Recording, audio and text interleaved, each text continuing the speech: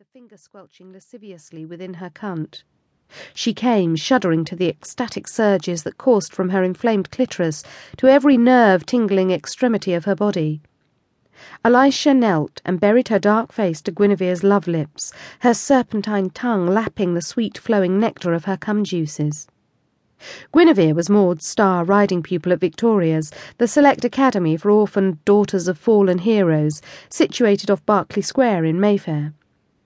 Formerly opened by Queen Victoria when she was proclaimed Empress of India 6 years previously in 1876, the Academy charitably housed 30 indigent young ladies aged between 18 and 20, preparing them for a secure, if somewhat Spartan, spinster life as a governess.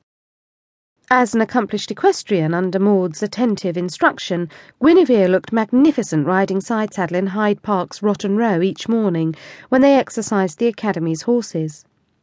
Maud had long secretly lusted to possess her. In the confines of her bedroom above the Mews stables behind Victoria's, she dreamed of tasting the sweet delights of her body, of baring Guinevere's bouncy breasts and sucking her nipples to excited hardness.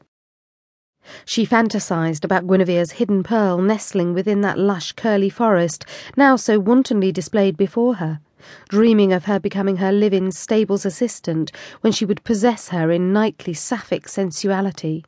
"Take me, drink me, I love you." Guinevere's lecherous words galvanized Maud. She burst in, screeching like a banshee. "Slut, temptress, harlot, debaucher, perverted whore, defiler of womanhood," she spat through white, bloodless lips.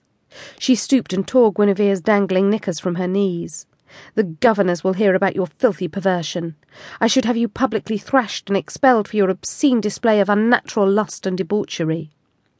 Minutes later the girls were standing in dishevelled shock before Lady Jessica Cleveland, Victoria's appointed headmistress.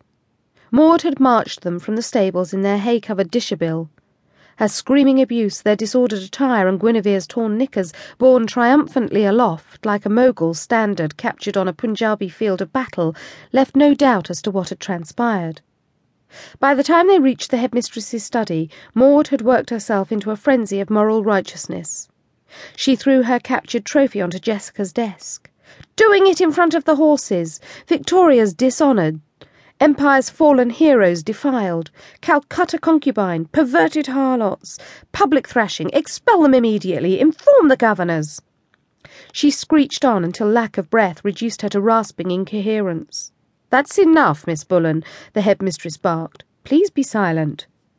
Maud was one of the crosses Lady Cleveland had to bear when, prematurely widowed by the untimely death of her noble husband on an orchid-collecting expedition to Papua New Guinea, she had sold her spacious Belgravia mansion, bought a smaller property in Mayfair, and accepted the gracious royal favour of appointment as headmistress to the nearby academy. Unfortunately, Maud came with the job. The founding governors were a cadre of feisty generals, bemedalled veterans of imperial forays into the dusty plains of India, the shifting sands of Egypt and the steaming jungles of darkest Africa. General Sir George Bullen, V.C., hero of Napier's Abyssinian expedition of 67 and the Second Ashanti War of 74, was typical of these. His martial valour had lost him limb and livelihood, but gained him fame, if not fortune, and a place on Victoria's governing board.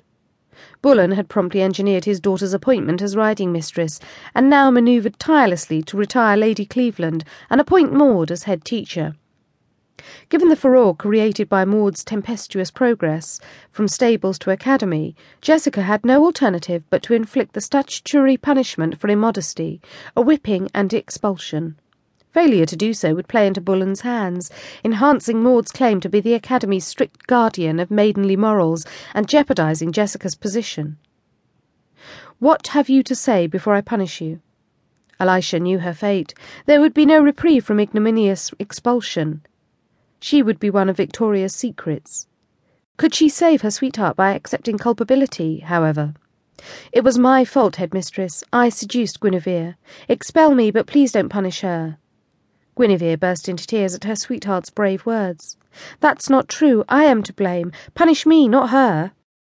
The ulcerating acid of frustrated sexual desire and jealousy was now pumping corrosive poison through Maud's icy veins. Disgusting sluts, purveyors of unnatural vice, perhaps others are party to their filthy lust. My father will initiate an inquiry and expose the despicable moral laxity here under your headship. The board will— Jessica cut her.